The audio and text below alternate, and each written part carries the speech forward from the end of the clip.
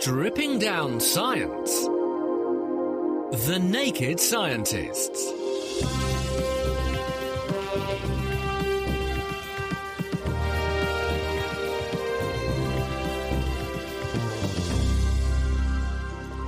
Under the microscope this week, MRSA and a new way to probe how this bug causes disease. Parasitic worms and why they might hold the key to the allergy treatments of tomorrow.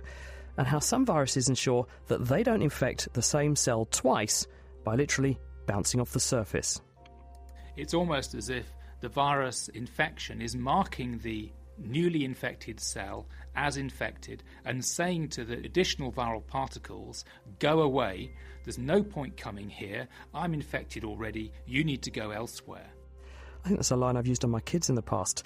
Hello, it's Sunday the 18th of March. Welcome to this week's Naked Scientists. I'm Chris Smith, and also this week is Kat Arney. Hello, Kat. Hello, and we also have news this week of why space travel is bad for your eyesight and why nanoparticles in wastewater could encourage bacteria to breed superbugs.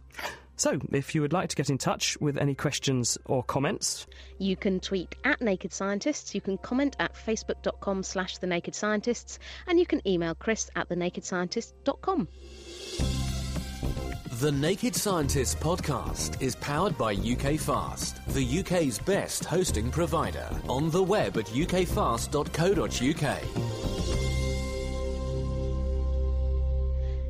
Now, DNA sequencing technology is developing at a phenomenal rate.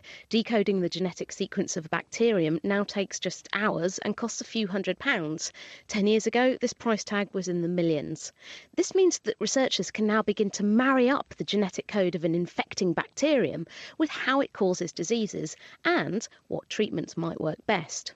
At Addenbrooke's Hospital here in Cambridge, microbiology consultant Dr. Estee Torok is using this technique to try and understand more about MRSA, or as it's more formally known, methicillin-resistant Staphylococcus aureus. Hello Estee, thanks for coming on the show. Hello, Kat. So let's track back a little bit and find out what tests do we currently do when someone has a bacterial infection?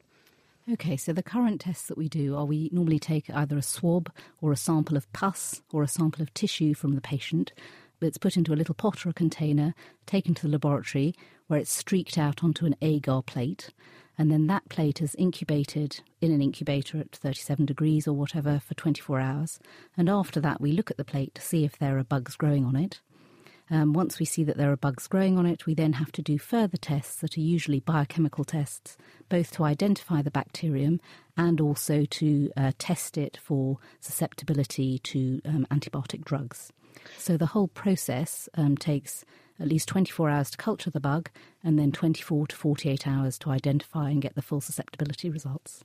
So this could be quite crucial if someone's very, very sick, obviously. Absolutely. So when someone comes into hospital and you suspect they have a bacterial infection, you obviously can't wait for the results of the microbiology tests because your patient may not survive 48 to 72 hours. So what we tend to do is give patients empiric antibiotics, so we guess what the bug might be and what it should be susceptible to, and give them what we think is the right antibiotic. But we don't always get that right.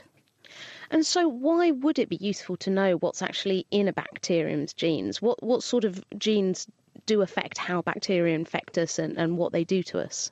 So in terms of the bacterium, the genetic code will code obviously for things like the structure of the bacterium, for factors that contribute to their pathogenesis, so how they attach to human cells, how they invade human cells. Also, they code for toxins that can cause detrimental effects to the host cells.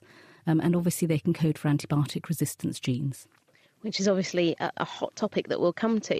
So you and your team are working out how to do genome sequencing on bacteria. And tell us exactly what sort of technology this is. How quick is it to do a whole bacterial genome?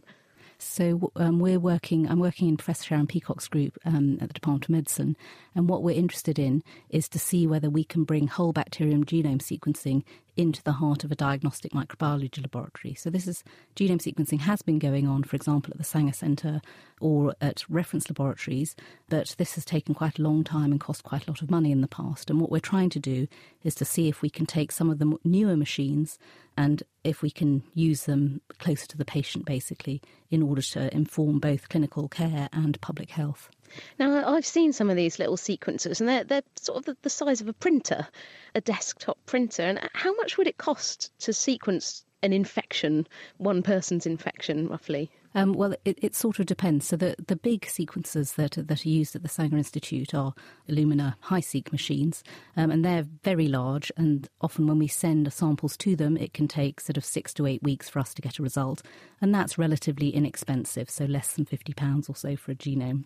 But obviously you can't wait that long. With the smaller desktop sequencers, or benchtop sequencers, I guess you should call them, they're the size of about a printer or one of those expensive cappuccino machines. We can get a result in 18 to 24 hours. And the costs are coming down, and I think you'll have to ask the companies how much they're charging, but I would say it's in the hundreds of pounds as opposed to in the thousands or whatever. And this certainly starts to make it seem like something we could do. So if you could start to bring this into the clinic, what would be the benefits of knowing the genetic sequence of the bacterium that's infecting someone? I don't think we'll ever be in a situation where we can sequence every single bug that comes into the laboratory, but I think we'll focus on bugs where, for example, you think that the patient may be part of an outbreak investigation, or where it's important to know things about virulence or drug resistance more quickly. And so you'll need to pick which bugs you do and then focus on getting those results out more quickly in order to either determine whether bugs are related or not in the case of outbreak investigation, or what antibiotics to use in the case of drug resistance, so in the case of surveying the emergence of drug resistance.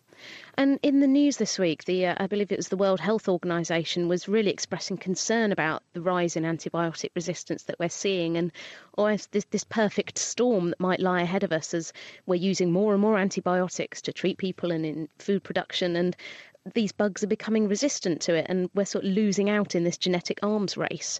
So how can the kind of research that you're doing help to point us towards ways to help to combat this resistance? And could you actually use the information you're getting to develop better treatments?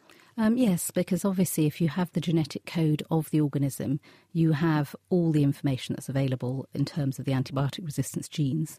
And so you can then design drugs that can be targeted against those in a way that you can't if you don't have the genetic code.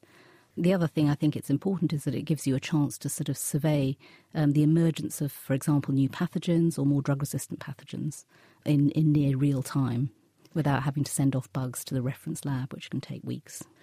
And in terms of what you're doing now, this is a sort of how long is a piece of string question, but how soon do you think this kind of sequencing might start to become more widespread in hospitals across the UK? That's obviously the major challenge, and certainly that's what our group is working on, to see, evaluating some of these new technologies to see if we can use them within a diagnostic microbiology laboratory, and obviously develop ways to make them a bit more user-friendly. So, at the moment, in order to analyse bacterial genome sequences, you often need a bioinformatician who's very experienced at doing that to give you the results in a way that you can understand. And over time, it is hoped that the machines that come out will have sort of onboard computers that will actually be able to be useful to the practicing clinical microbiologist or infectious diseases doctor, who will then be able to understand the data without the need for having a scientist to interpret it for them. So optimistically, I would say sort of 5 years or so, but I don't really know how quickly things will change. Certainly the technology is there, but the translational aspect may take a bit of time, because you obviously have to train, A, improve the instruments, and B, train people to use them. Patients coming into Addenbrooke's, are they having their bacterial genomes sequenced? Well, they will be. So we're about to start a study based at Addenbrooke's, which will involve sequencing all the MRSA bugs that we collect over the course of a 1-year period from patients admitted to Addenbrooke's. And we're also collecting bugs from the east of England and also nationally, in order to look at the sort of the geography and the diversity of MRSA in the UK, and then to look more closely in Addenbrooke's at transmission of MRSA both within the hospital and between hospitals in the UK. That sounds like a very worthwhile project. I look forward to seeing the results of that. So thank you very much, Estee. That's Estee Torrock from Addenbrooke's Hospital in Cambridge. Thank you, Kat. Now, parasites are organisms that live in or on another organism. They steal nutrients to survive. Nice. But living inside a host species, as many of them do, comes with its own set of problems. Parasites have to find ways to avoid the immune system. And we now know that parts of the immune system whose job it is to get rid of parasites are the same parts that also cause allergies. Dr. Edward Fennell from Cambridge University's Pathology Department works on this, and he is with us. So, Ed, what does the immune system actually do to try to get rid of a parasite? Let's start there. Yeah, so parasites are very difficult for the immune system to deal with. Other things, such as viruses and bacteria, are very small, and the normal immune response to those is to send cells along which are actually capable of gobbling them up, and they gobble them up, envelop them, and then drop a load of chemicals on them, and that gets rid of them.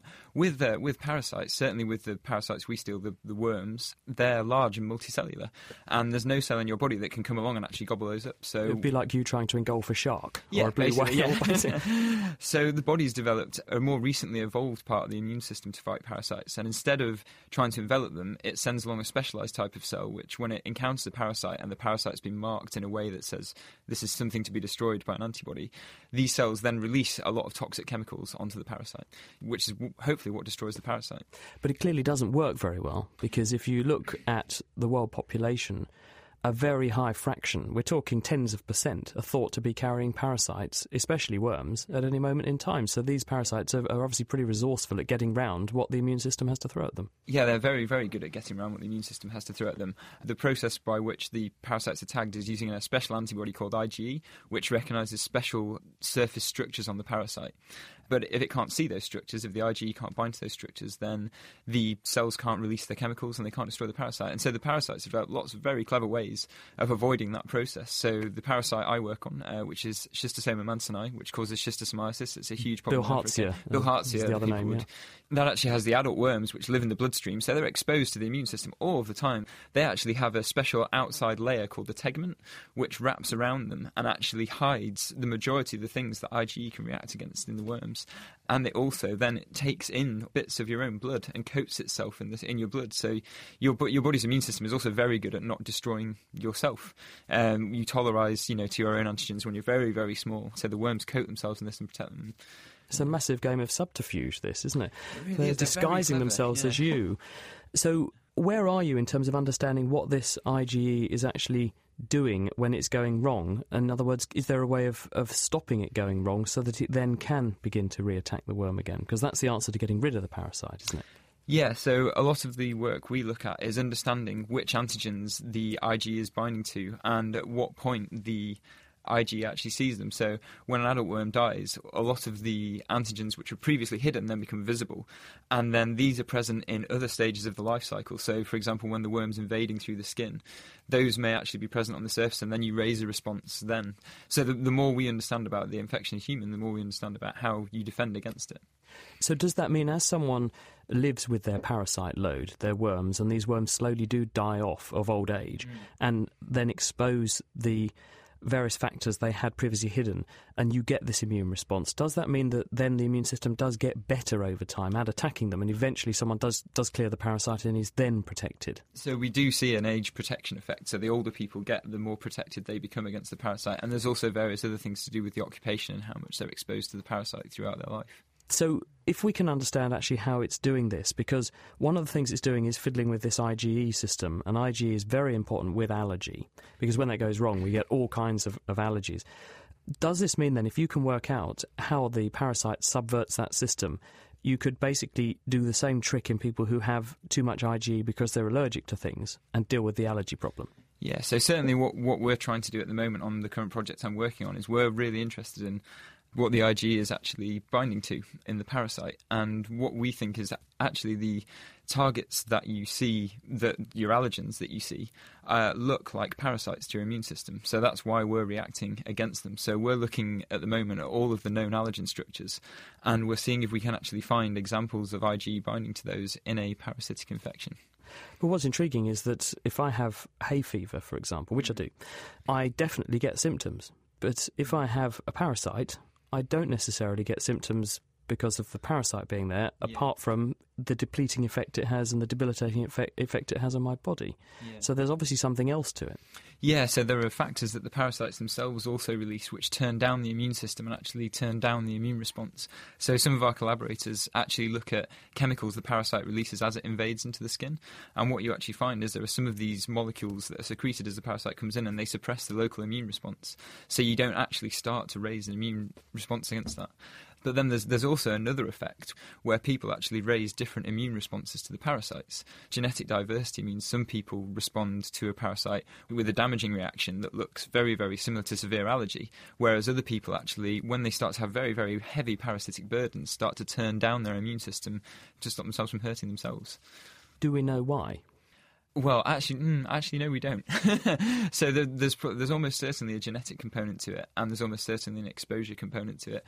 So it probably has a lot to do with when you were first parasitised, the state of your immune system as you're first parasitised, and then a whole host of other genetic factors, which means that you may well produce what we call a modified response, whereby you turn down your immune reactions, which is beneficent to both you and the parasite. I mean, that's what the parasite wants, that as well. They're very, very greedy. They want you all to themselves. They want to get in there and then stop other parasites from coming in, and they also want to keep you as well as possible. So we could consider that to be almost the normal sort of response. Because this whole idea of the hygiene hypothesis, where people who are infested with parasites have a lower risk of allergy, is that real? And is there something really going on? Is it that the parasite actively being in a person suppresses the immune response in this way? Or is it that the environment in which people acquire parasites makes people less likely to develop allergies overall? I think it's much more complicated than we used to think it was. So there has been several studies that show that people are protected by having a worm parasite, and the worm is doing something. There's some cross-reaction between their immune system. There are others that actually would show or suggest that having a worm might not be so great for you, or it may not actually suppress any allergy at all. The key to understanding that is really understanding the similarity between the structures of the allergens and the structures of the antigens that are being reacted against on the parasite by the immune system. So how far away are you, do you think, from actually nailing this, so that we're in a position where we can say, well, we understand what the parasite does to get around the immune response, and then we can turn the equation round and use this usefully to A, treat parasite problems, and B, treat allergy problems? With the best will in the world, I'd like to say, we're really, really close, and we'd love to be able to say, yeah, we can do this. But I think we need to understand a lot more about the interactions, because they're really complicated, complex, but fascinating interactions of how all this happens. Thank you very much. That's Ed Farnell. He is from the Department of Pathology at Cambridge University. Distilling the best science. The Naked Scientists. This is The Naked Scientists with Chris Smith and with Kat Arney. And because it's the Cambridge Science Festival, we're profiling some of the cutting-edge research that's happening in Cambridge University's pathology department this week. And still to come, the ingenious strategy that ensures that viruses don't infect the same cell twice. Plus, are there any forms of cancer that you can catch? Before then, let's find out what's been making scientific headlines around the world. And the space tourism industry might be about to take a knock before it's even got off the ground, thanks to new research confirming that microgravity appears to be bad for your eyes. Are you a would-be astronaut, Kat? No, I get really bad travel sickness, so I just think space would be the end for me.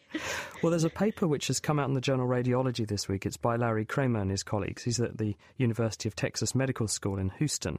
And this paper is a follow-up of an initial paper from last November, which they published in Ophthalmology. This time they've looked at 27 astronauts who have, on average, 108 orbit days. And what these patients show in their MRI scans are significant changes to both their eyes but also their pituitary glands. So in 2/3 of them there are changes. What they've done is to scan in thin slices right through the heads of these people. They find that in 9 of the 27 there's evidence of increased deposition of fluid around their optic nerve sheaths. So the optic nerve is invested in connective tissue and there's fluid which is built up under that. In 6 of the astronauts, the backs of their eyeballs are flat, so when they leave Earth, their eyes are a globular, spherical shape. If you look in the paper, it's rather worrying because the backs of the eyes, where the optic nerve goes into this eyeball, it's flat. And 4 of the astronauts have got bulges in their optic disc. This is the structure inside the eyeball you can see if you look in with an ophthalmoscope, where the nerves come out and then run into the retina. And in an additional 3 of the astronauts, there are tiny cavities opening up inside their pituitary glands. And this tallies with what NASA have said in the past that they've known for a long time, which is that people who spend a long time in space do report problems with their vision. People who do short space journeys, about a third of the time, report visual problems, and people who do long tours in space get problems 60% of the time, and these are problems with either an exacerbation of short or long-sightedness.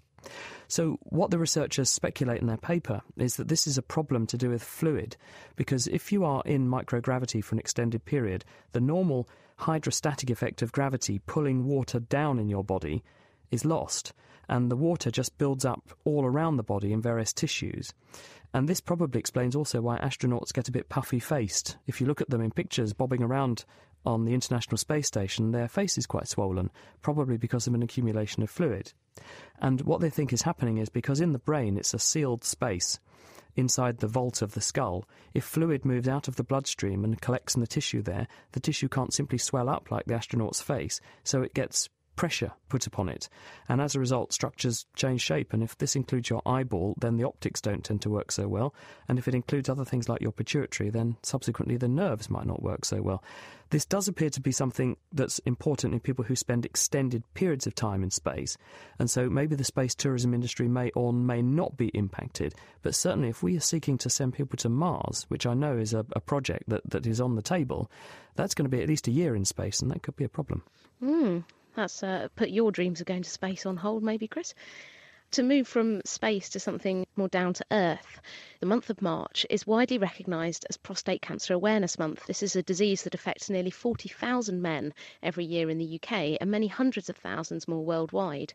But while we have screening programmes, certainly here in the UK, for breast, cervical and bowel cancer, we don't have a national screening programme for prostate cancer, even though there's a blood test, the PSA test, which measures the levels of PSA. This is a protein produced by the prostate gland, and it can be raised in men with prostate cancer. Why is that? Well, the reason that it's not used as a national test yet is because doctors simply don't know how reliable it is. And the problem is that PSA levels can be raised by a number of non-cancerous conditions, including sort of infections and just prostate overgrowth, so it's not really very specific for cancer. And there's also a small but significant proportion of men with prostate cancer who don't have high PSA levels. And finally, even if a man does have a raised PSA level and does have prostate cancer, it's hard to know whether it's an aggressive cancer that needs urgent treatment, and along with that does come the risk of serious side effects, or it's a slow-growing cancer that could just be monitored over time. But if the test does pick up an aggressive cancer at an early stage, it can save a man's life. Now, because of this confusion, many research teams around the world have been doing really big studies to find out whether the benefits of PSA testing across large populations outweigh the risks. But frustratingly, new results following up a very big study of prostate screening don't actually provide any firm answers. What a nuisance. So what do they show? Well, the results have come from the European randomised study of screening for prostate cancer, known as the ERSPC, and it was set up in 1991 to just try and figure out the effectiveness of PSA testing, and it's looking at men in the Netherlands, in Belgium, as well as Sweden, Finland, Italy, Spain and Switzerland. Now, these new results, they're following up more than 180,000 men after 11 years, have just been published in the New England Journal of Medicine. And in the study, the men were divided into 2 groups. One group were given PSA testing roughly once every 4 years, and the other group were left unscreened, but of course they could go to the doctor if they noticed any symptoms. Now, the researchers found that the death rate from prostate cancer was just over 20% lower in the men who were PSA tested than the untested men. But after further calculations, the scientists actually showed that to prevent one death from prostate cancer during this 11-year period, more than 1,000 men would need to be invited for screening and nearly 40 cancers detected. Now, this chimes with results from a similar study published from this same study published 2 years ago. And a similar study in the US has also found that PSA testing has relatively little impact on saving lives from prostate cancer, but may be leading to more men being more likely to have treatment that causes side effects for a cancer that may not be aggressive. And where does this leave the average person in the street? I would say probably more confused than ever now. Well, it is very confusing, and certainly knowing someone who has been through this issue with a PSA test, it's very confusing for men and their families. At the moment, men in the UK are advised to discuss PSA testing with their GP, who can tell them about the risks and the benefits. But this study and others like it around the world really highlight the problems with the PSA test and the fact that we urgently need more research to develop better tools for detecting these aggressive prostate cancers. So we need better research into biomarkers, ways that you can tell what's an aggressive prostate cancer and what isn't. And if you can do this at an early stage, it will save lives and avoid men having to go through unnecessary treatment for tumours that aren't likely to be dangerous. Let's hope so. Kat, thank you. Also this week, how the intestine tells harmless food items from potentially harmful bacteria and parasites has been revealed by researchers in the US. Professor Mark Miller at Washington University in St. Louis was using a technique called 2-photon imaging to study the intestines of living mice. These animals were special because one class of their immune cells had been made to glow so they could be seen easily. Now, these are the cells called dendritic cells, or DCs, and they're known as antigen-presenting cells because their job is to educate the immune system about what it should attack or ignore. But when Mark then fed these animals samples of sugars that had glowing labels so that he could follow how those food components got moved across the intestinal wall and introduced to the immune cells, he wasn't expecting to see quite what he did. The surprising finding was that the cell that does this is a highly secretory cell. It's called a goblet cell, and its primary function is believed to be secreting mucus that provides a barrier or a protection to the epithelial layer.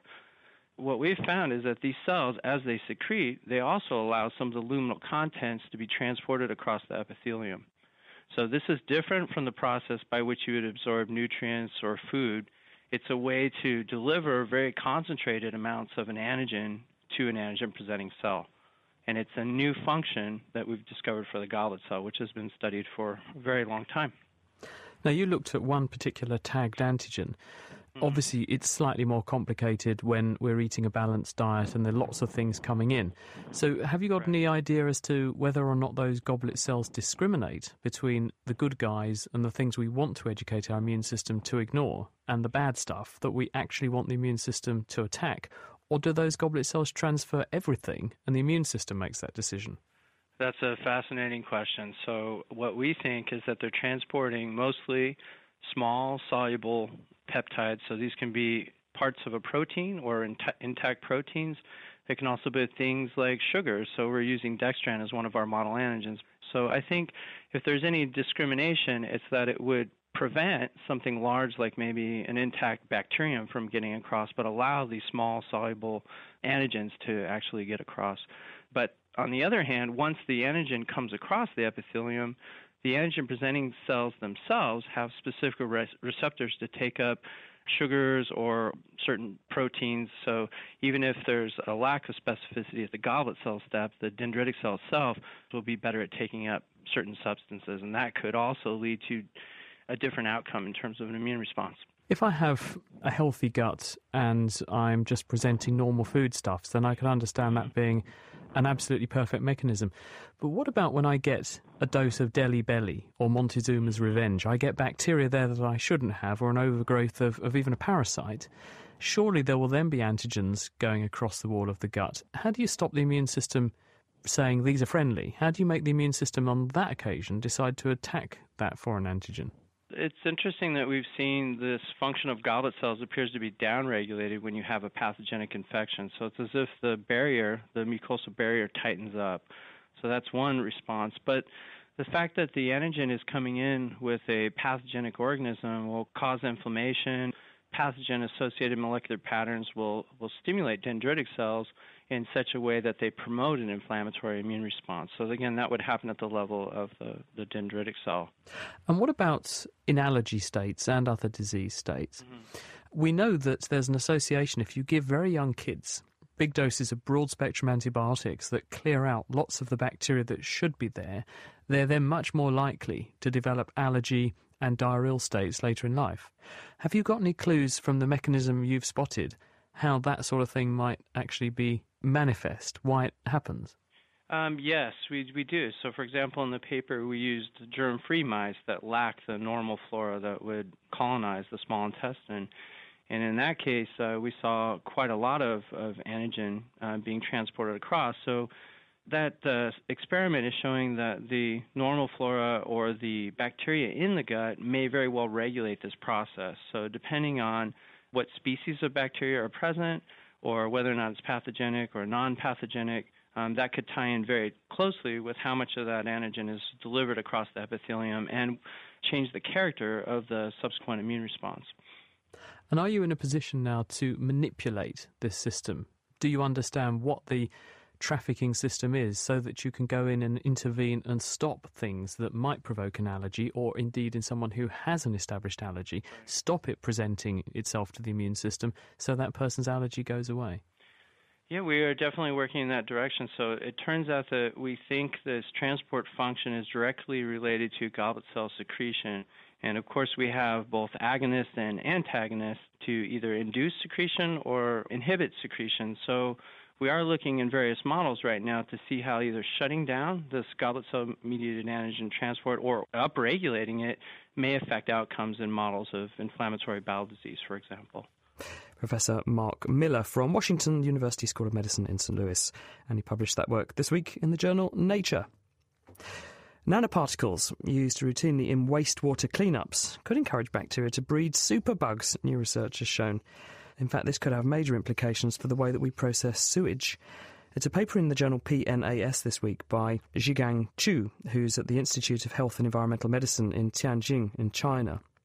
And what he and his colleagues were interested in is looking at the chemicals that are added to wastewater to do things like heavy metal cleanups or just flocculate material. So they looked at alumina, aluminium oxide, also nanoparticles of titanium dioxide, silicon dioxide, and even iron oxide. And they found that in all cases, adding these nanoparticles to bacteria dramatically increased the rate at which bacteria share genes amongst themselves. And they did a very simple test where they added to a small number of the bacteria a test genetic sequence. It was a plasmid called RP4. And they then incubate the bacteria with different concentrations of these nanoparticles. And they found that the aluminium-based ones were the most potent. The outcome was that they could demonstrate a 200-fold increase in the presence of these nanoparticles of the bacteria sharing these genetic sequences amongst themselves. And to find out why, they did some electron microscopic studies where they look at the bacteria and they show that they've got damage to the membrane and the cells are showing signs of being stressed. And what they think happens is that the nanoparticles stress the cells, and so the bacteria respond by upregulating or switching on various self-preservation mechanisms, which includes swapping bits of DNA around, because if someone else has got a bit of DNA that might be beneficial and help you to resist this challenge, then the threat you're facing, you want it. Now, you could say if there was only a tiny amount of this stuff naturally out there in a sewage treatment work, it probably wouldn't make much of an odds, but they were demonstrating this effect at concentrations of these particles much lower than are actually used in the treatment of wastewater. And so they're saying that if this wasn't a test sequence of RP4 DNA, it was a whole load of genetic material which was resistance factors for various antibiotics, you could very easily begin to breed superbugs which are resistant to everything. So we need to look at how these nanoparticles might actually be affecting the way in which the microbial world respond to us and to each other. That's a worry, isn't it, Kat? God, they're plucky little buggers, these bacteria, aren't they? Anyway, now with a roundup of other science stories hitting the headlines this week, including new research revealing how the drug lithium works in mental health conditions, here's Hannah Critchlow. Scientists have come up with a new way to anticipate previously hard-to-predict drug side effects. During their development, most drugs are tested in isolation, meaning a patient only takes one drug at a time. But in the clinic, most patients end up being prescribed mixtures of different drugs at once to treat a range of diseases. And predicting how these mixtures might lead to side effects has always been extremely difficult. But now, writing in Science Translational Medicine, researchers at Stanford University have used data from 4 million patients to design a statistical system that can spot when potential problems might arise, including between combinations of drugs in routine current use, as lead author Nicholas Tatonetti explains. We identified a potential interaction between thiazides, that treats hypertension, and selective serotonin reuptake inhibitors, which are antidepressants. And we associated them with an increased prolonged QT interval. And this is a clinical risk factor for heart arrhythmias, so it's a potentially important clinical variable. A new form of uranium could make radioactive waste easier to reprocess in the future. Generating electricity from nuclear power inevitably produces radioactive materials that need recycling or long-term storage.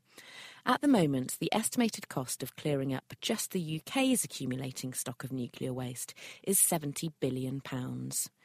But now, Edinburgh University chemist Polly Arnold and her colleagues, writing in the journal Nature Chemistry, have discovered a new way to make clusters of uranium which may make these valuable radioactive materials easier to recycle. One of the things that happens when you process nuclear waste is you need to separate out all the different metal oxide components, the metal oxides. And things that can cause problems is when they cluster and form aggregates. But people don't know very much about how these form and then how to get rid of them. So the fact that we've seen this tiny beginning of a cluster suggests that it might lead us to think about new ways the clusters might form and then new ways to deal with the nuclear waste processing that goes on at the moment. Scientists have uncovered how the drug lithium, which can help sufferers of bipolar disorder or manic depression, as it's also known, actually works. Lithium has been one of the main treatments for bipolar disorder for the last 60 years, but exactly how it works has remained a mystery. Now, writing in PLOS ONE and using cells cultured from mice, scientists have shown that lithium achieves its therapeutic effects by resetting the body's circadian clock, which it does by switching off a signalling enzyme called glycogen synthase kinase 3-beta. In people with mood disorders, this enzyme has been shown to be overactive. And finally, flies deprived of sex turned to alcohol, scientists have shown this week. One group of male flies were offered multiple mating opportunities. A second group were repeatedly rejected by a group of already sexually satisfied females. Provided with a choice of foods that either did or didn't contain alcohol, the flies that had been repeatedly rejected were much more likely to opt for the booze-soaked dish. According to the author Dr. Jalit Ophir from Genelia Farm Research Center, Virginia, this is a basic science study, so it tells us better about how the brain represents social experience in terms of reward, and it has implications into understanding better the mechanisms that are involved in social reward, which is important to social-related disorders and also to addiction. And that study was published in the journal Science. That's Hannah Critchlow, who's probably gone down the pub right now, with our Naked Scientist News Flash. Transcripts and the references for all of our news this week can be found on our website at nakedscientist.com/news. Kat, thank you. Native white-clawed British crayfish are in trouble. Weakened by a parasite, this endangered species is being driven out of waterways by the North American signal crayfish. Planet Earth podcast presenter Richard Hollingham headed to Yorkshire to meet Alison Dunn and Neil Hadaway from the University of Leeds and, first, Martin Christmas from the Environment Agency. As they stood beside a stream, or, given that it's Yorkshire, a beck, Richard asked Martin what damage the American imposter has been doing. Signal crayfish, because they're bigger, they're more aggressive, they tend to outcompete for the same habitats, so white-clawed crayfish get pushed out. Signal crayfish also bring with them the crayfish plague, which they can carry but aren't so susceptible to, but native crayfish really do suffer from plague outbreaks. It can wipe them out. So those are two of the conservation issues we've got. Also, from the Environment Agency's perspective, signal crayfish are really good diggers, particularly in soft banks, and they can cause expensive problems in terms of undermining banks, bank collapses. Maintaining flood banks is something that we invest a lot of money in every year.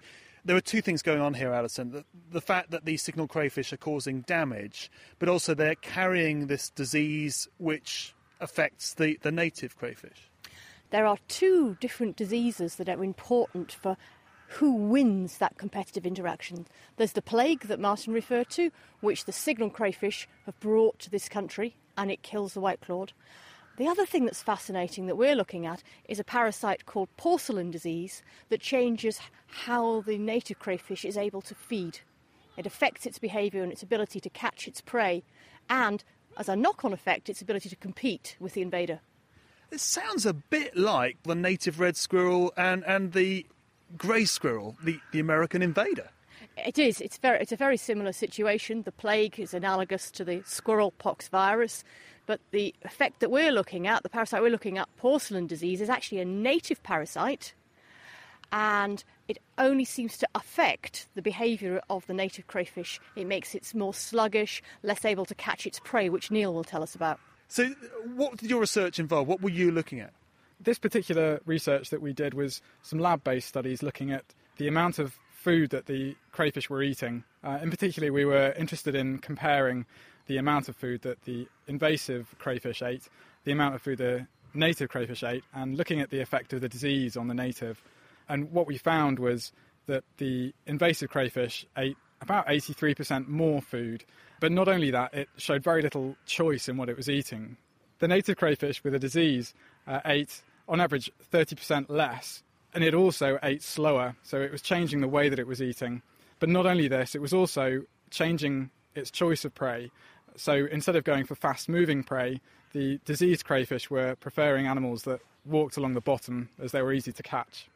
So really, the native crayfish was losing out food-wise on all counts?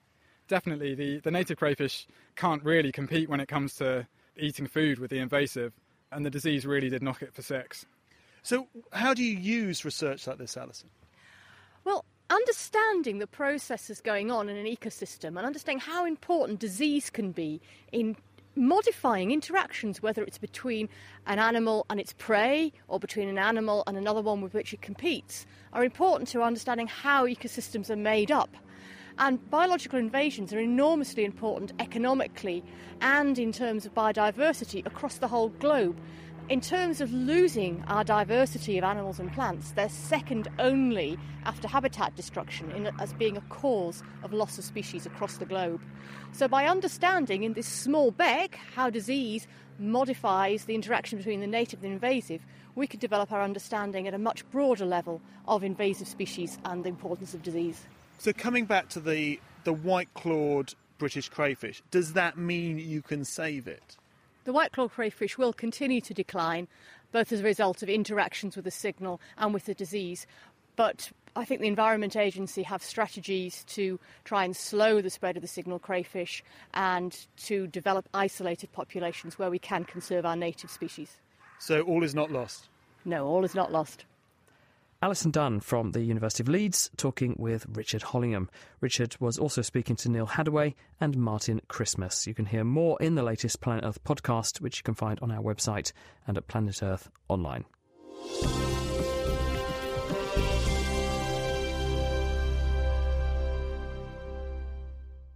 You're listening to The Naked Scientists with Chris Smith and with Kat Arney. And now returning to our Cambridge Science Festival-inspired Cambridge pathology theme this week. We're turning to some of the tiniest organisms that are known to exist, and those are viruses. They've been very well studied over the last 50 years, so it's something of a surprise that no one had noticed that some viruses seem to be able to spread far faster than they ought to be able to. And now Cambridge virologist Jeff Smith and his team have discovered why. We study pox viruses, and the virus that we've used most in our lab is called vaccinia virus. And that was the virus that was used to eradicate smallpox from the whole world. One of the things that we started to do a few years ago was to look at how the virus spreads and how it seems to do so quickly. And so we just made some very simple measurements of the rate at which the virus would spread from one cell to another across a lawn of cells that were just growing in the lab. So what we found was it was spreading across each cell in just over 1 hour. And when we got that measurement, we really stopped and scratched our heads because it didn't make any sense, because we knew that the virus takes at least 5 hours to replicate in each cell. So before you can make any new virus particles after you've infected a cell, you have to wait 5 to 6 hours before the very first particles are made. But in your experiments, it appeared that the virus was spreading faster than it was being made. That's right. The numbers didn't add up. The virus was spreading about 4 or 5-fold faster than could be predicted from what was known about its replication rate. So how did you take that forward? Because that's obviously a really fundamental and important finding. It could either be totally wrong or there's something very ingenious going on. Well, Up to the time we did our study, it was thought that the viruses were only using the host cell transport machinery to accelerate the rate at which newly formed virus particles were being released from the cell in which they had been made. So you make the virus in the cell, then you use the cell's machinery to expel that virus onto an adjacent uninfected cell, and that's why you get a spread. There are two parts to the virus hijacking the cell biology to accelerate spread. The first is that it uses a network of tubules called microtubules inside the cell, which are the cell's normal transport machinery for moving cargo around inside the cell. And the virus hooks up to this transport system and exploits it to get the newly formed virus particles out to the cell surface rapidly. So that's the first part.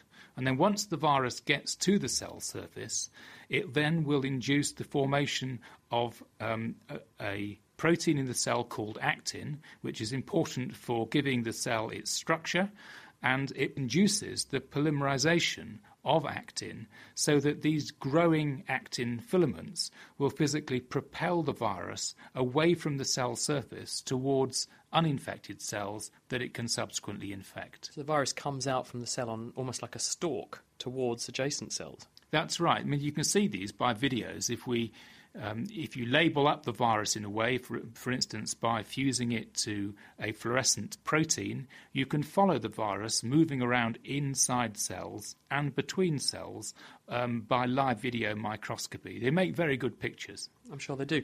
So that much was known, and that doesn't actually explain how you could marry up the observation you made, the viruses are spreading much more quickly than they should, with actually what was going on then. That's correct, because the ability of the virus to exploit actin to push the virus particle away from the cell in which it had been made only happens very late in infection, about 5 or 6 hours or later.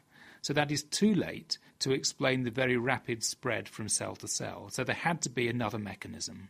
And by looking more deeply into what the virus was doing, we found that once the virus had left the original cell in which it had replicated, and it had then entered the adjacent cell, shortly after that cell was infected, the virus expressed two proteins, which we knew formed a complex, and that complex is transported to the cell surface, which essentially marked that cell as being infected already. And the consequence of that was that when additional viral particles trying to reinfect or superinfect that same cell came into contact with that complex on the cell surface, that induced the formation of additional actin tails, which repulsed the superinfecting virions and pushed them away towards uninfected cells.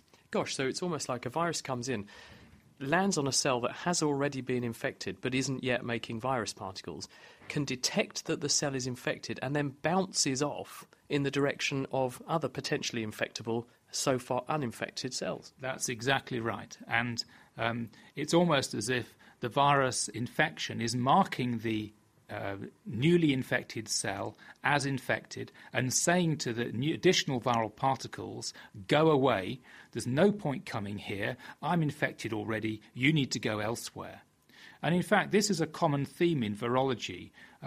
Many viruses have mechanisms by which they restrict the reinfection of an already infected cell. But what was different in this study was that the virus didn't just stop the virus particles re-entering the same cell, they physically repelled them. So as you say, they bounced or surfed across the surface of the infected cell until they would come to a cell that was uninfected, which there was no restriction upon them infecting. Given that this gives the virus an advantage, and you now know how it does it, disabling it could therefore be quite a good target to treat these viruses with drugs. Indeed so. We know, for instance, that if we remove the genes which encode the proteins that enable this rapid spreading mechanism to take place, number one, the virus spreads much more slowly in cultured cells, and it is also avirulent. It can no longer induce disease. so that one could build attenuated vaccines perhaps in this way. That's one angle. And a second one would be to design molecules which would interfere with this spreading mechanism. And in fact, you could take the parts of the proteins which mediate this mechanism themselves. And if we were to produce a large amount of that protein in soluble form, that would compete with the receptor bound on the cell surface and so prevent the rapid spread that the cell-bound protein would otherwise induce. Fascinating. Jeff Smith from Cambridge University. You're listening to The Naked Scientist with Chris Smith and with Kat Arney. Berrigan Betts in Second Life, who's listening to the programme, says, regarding astronauts having dodgy eyesight, maybe we should send people who have bad eyesight already into space and then they might come back with normal vision. Given the price of laser eye treatment, actually might not be a bad deal. We've got a couple of questions for Estee here from Second Life. Firstly, Nat Spirit says, how many strains of MRSA are there? And Android Neox says, how do you know you're getting the sequence of just one strain of bacterium rather than a mixture? OK, well, those are both very good questions. In answer to the first one, we don't actually know how many strains of MRSA there are. It's an incredibly diverse organism, and there are likely to be hundreds of thousands, really. But as we haven't sequenced all that many, we don't know exactly how many there are in the world. It's not a new problem, though, is it? It's something that's been around for quite a few years, 30, 40 years. Absolutely, but the previous typing methods that we have are a relatively blunt instrument, and they can group them into groups of strains, but we don't know how many individual strains there are. What about the other question, which is, I think, very important, which is if you've got an infection, is it likely that it's just one bacterial strain or subtype doing that, or are they usually mixed? Well, I mean, at the moment, the whole genome sequencing that we're doing, we can only do at the moment from a pure bacterial culture. So we usually know in that situation that we pick a colony or we pick one or two colonies from a plate, and we can be pretty certain that it's a single strain, so a single bacterial isolate. However, patients can obviously present with polymicrobial infections, and again, we'd be able to tell that from looking at the agar plate. There'd be bugs that look different on the plate. But at the moment, when we sequence them, we pick one or two colonies of identical-looking organisms, and we know then that we're sequencing one strain. Steve Gale has got in touch on Facebook, says, how does HSV1 virus, the herpes simplex virus that causes cold sores, hide between times when it's active? It hides inside nerve cells. What it does is exist as a small piece of DNA, which is just the genetic material for the virus, hiding inside the nerve cell's nucleus alongside the DNA in that cell. And as a result, it's out of reach of the immune system. And because it's not making any proteins that the cell can display on its surface, the immune system doesn't tend to touch it.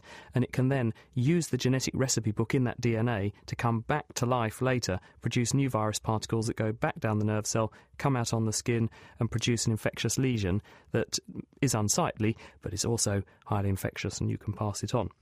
Ed, here's one which I think probably is in your neck of the woods, because Valerie's emailed in to say, what are the common illness infections caused by various pathogens? I would say parasites must be top of the list, aren't they? Yeah, I think there's very, very high up the list, and certainly worms at least. So a great quote from a textbook in the 1930s about nematodes, the roundworms, and the guy said if you removed everything from the face of the earth, so not just humans, all plants, animals, and you knew enough about every single nematode there was, remove everything else, leave just the worms behind, there would be an outline of everything. They're everywhere. They're in the soil, in plants, trees, animals, humans, parasitised, living free. They're incredibly ubiquitous. Most toddlers, I think, yes. pick up things, don't they? And what about TB, Estee? Because, I mean, this is serious. I would have to argue from the bacteriology side that 1 in 3 people in the world is infected with Mycobacterium tuberculosis. So I think, that's a bacterium that causes tuberculosis and would have to be high up there on the list of common pathogens. Andrew Roberts has emailed in and says, great show. In regard of STD, sexually transmitted infections, is it possible that virus strains or types can combine in a host, say a human, and create a more destructive, dangerous or communicable supervirus? I would argue that definitely happens with HIV. Absolutely. I mean, so there was a case report, I think, in the New England Journal of Medicine a few years ago of exactly that, a man who'd presented with HIV infection and then was subsequently reinfected with another strain and had a faster disease progression and died, in fact. Because once you've got one strain, if you add another one on top, then they can share genes between the viruses and you end up with a virus that's got all of the worst bits of both. Absolutely. Estee, thank you. Well, talking of hard-to-tackle questions, we have a contagious question of the week for you. And here with it is Hannah Critchlow. The Naked Scientist's Question of the Week, brought to you in association with the Houter Wisman Foundation, supporting science and education from Alpha to Omega. This week we find out what might link sex, biting and receiving. Hi, this is Brendan from San Francisco. I'm wondering if there's any possible way you could get cancer from someone else. So, can you catch cancer? Let's kick off with sex. And yes, cancer can be caused directly by infection with sexually transmitted viruses, including the human papillomavirus that causes cervical, anal and throat cancers. With more... Margaret Stanley in the Department of Pathology in the University of Cambridge. Human papillomaviruses are very, very common infections. And there's a set of viruses that infect the genital tract and the oral cavity in men and women. 80% of us will have had or will get or have the infection. So it's a very, very common infection. But only about 0.001% of people who are infected will actually develop the cancer. Now, the cancers they develop in women's cancer of the cervix, second commonest cancer in women worldwide. In men, a rare cancer, cancer of the anus, and that's common in gay men. But also cancer of the tonsil, both in men and women, but much more common in men than women, 5 times more common, and I have to say, increasing in incidence. Now, what's important is how you get this virus, sexually transmitted infection. And so, with changing sexual practices, behaviour, then these cancers are actually becoming more common. And what about catching cancer through donated organs? I'm James Newberger. I'm Associate Medical Director at Organ Donation and Transplantation in NHS Blood and Transplant. In very, very rare cases, it is possible that the organ that is transplanted will contain cancer cells from the donor. We do our best to screen for this and prevent it, but we cannot prevent it entirely, however good our screening tests are. The second point is that immunosuppression, which nearly all transplant recipients require lifelong, does carry an increased risk of some cancers, and it's important that both the patients and their doctors are aware of this increased risk.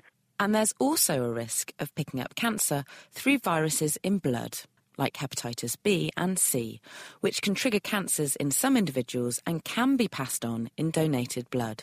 Although, thanks to screening programmes, the risk of this in developed countries is very low. And what about biting? Well, Tasmanian devils catch cancer on the face through biting, physically transferring cancerous tissue from one devil to the next. With more... Hello, my name's Elizabeth Murchison. I'm at the Wellcome Trust Sanger Institute near Cambridge. So it's actually one single cancer which is transmitted from one animal to another. The devil's cancer is not recognised or rejected by the new host's immune system, even though it's a foreign graft. There are some very rare examples of cancers which are transmitted in this way in humans, and these are often associated with mothers getting cancer that are then transmitted through the placenta to the fetus, and even more rarely vice versa, the fetus develops the cancer which is transmitted to the mother. So, Tasmanian devils catch cancer through biting, whilst humans can catch cancer through sex, transfer between mother to fetus, and there's also a small risk of catching cancer from a donated organ. Thanks to Dr. Elizabeth Murchison, Professor James Newberger, and Margaret Stanley for clearing up that contagious cancer question. Passing on to our next question with a listener who wonders about the inequality of the temperature scale. Well, I'm Bronwyn Higgs and I'm based in Melbourne, Australia. If we have a lower limit on temperature that is absolute zero, where it's so cold that nothing happens, why do we not have an upper limit? Send your thoughts to Chris at thenakedscientist.com, tweet at nakedscientists, write on our Facebook page or join in the debate on our forum, which is at nakedscientists.com/forum. Thanks, Hannah. That's Hannah Critchlow with our question of the week. And that is it for this week. Next week we're going nuclear. We'll find out how to keep nuclear power plants running smoothly and look at some new reactor technologies. Thank you very much to our guests this week, Estee Torok and Edward Farnell, and Jeff Smith. And thank you to our production team, Ben Vassler, Hannah Critchlow and Tom Simpkins. Have a great week, and we'll see you again next week. The Naked Scientists podcast comes to you from Cambridge University and is supported by the Wellcome Trust, the EPSRC, the STFC, the Natural Environment Research Council, and UK FAST. For more cutting-edge science, join us online at nakedscientists.com.